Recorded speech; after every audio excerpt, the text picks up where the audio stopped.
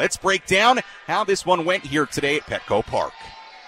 Let's go through the biggest moments from today's game with our game highlights. Presented by the new El Cajon Ford Commercial Service Center. Servicing all Fords up to F-750s and motorhomes. It was not a fun first couple of innings for the Padres. Rich Hill made the start, his Padres debut. The left-hander, 43 years old, with a runner on first base and 2 out in the first inning. It was Ahmed Rosario. 0-2 hit it the air to deep right.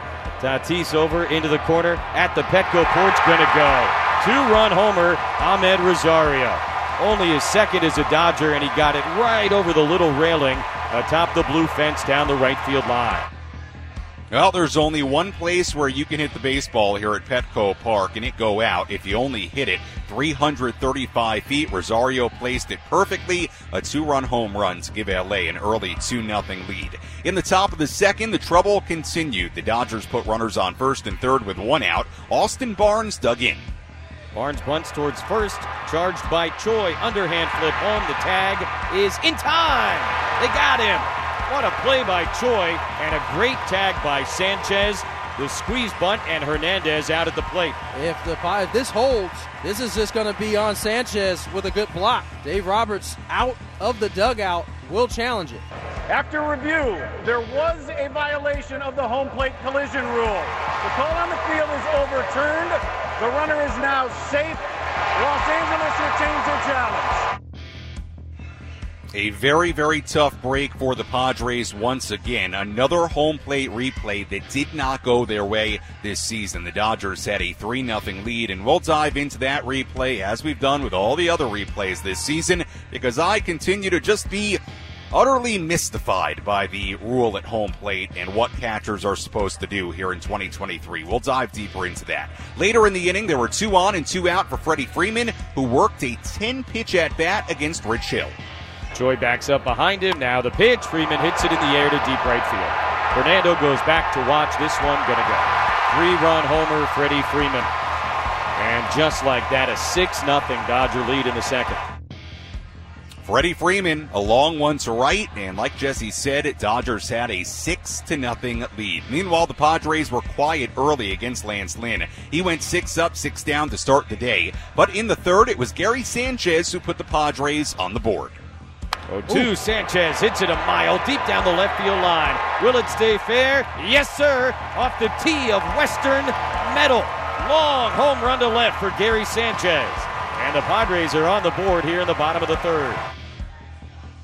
Sanchez's 15th home run of the season got the Padres going. They were down 6-1. Padres then put 2 more on base, but Fernando Tatis Jr. grounded into what was eventually ruled a double play. He was called safe at first base, but the Dodgers challenged the call. It was overturned. Now, I'm not going to tell you that he was definitely safe, but I will tell you that, at least from my vantage point, watching the replays on the video board here at Petco Park, I did not see a replay that showed him being out, or at least evidence that was clear enough that he was out. But it was ruled a double play, and the inning was over. Pedro Avila then replaced Rich Hill, who threw just 3 innings, 77 pitches on the day.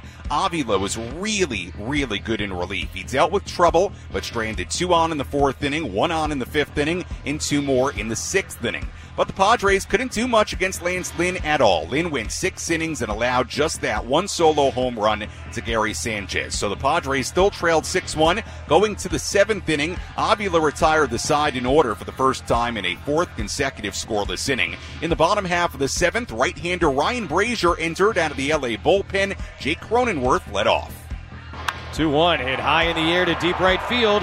Mookie Betts is back. He looks up. It's gonna go. Home run, Jake Cronenworth. 9-game hitting streak for Jake. Second homer of the day for the Padres. And their work against the bullpen gets off to a good start at 6-2.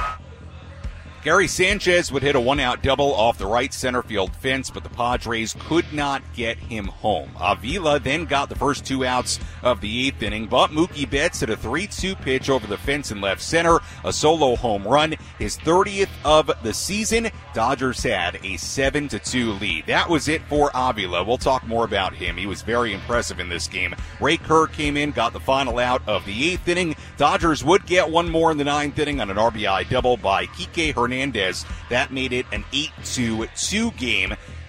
Ray Kerr got a couple of outs in that 9th inning. Luis Garcia also ended up getting some work in this game as well. But all in all, Padres fall by a final score of 8-2. Again, the Dodgers getting 2 in the 1st inning, 4 in the 2nd, 1 in the 8th inning, 1 in the 9th inning. Padres getting their runs on a couple of solo home runs. The solo shot by Sanchez in the 3rd, and another by Jake Cronenworth in the 7th inning. That was a bright spot here today. Jake Cronenworth, who has been swinging the bat better lately, another 2 hits, including a home run.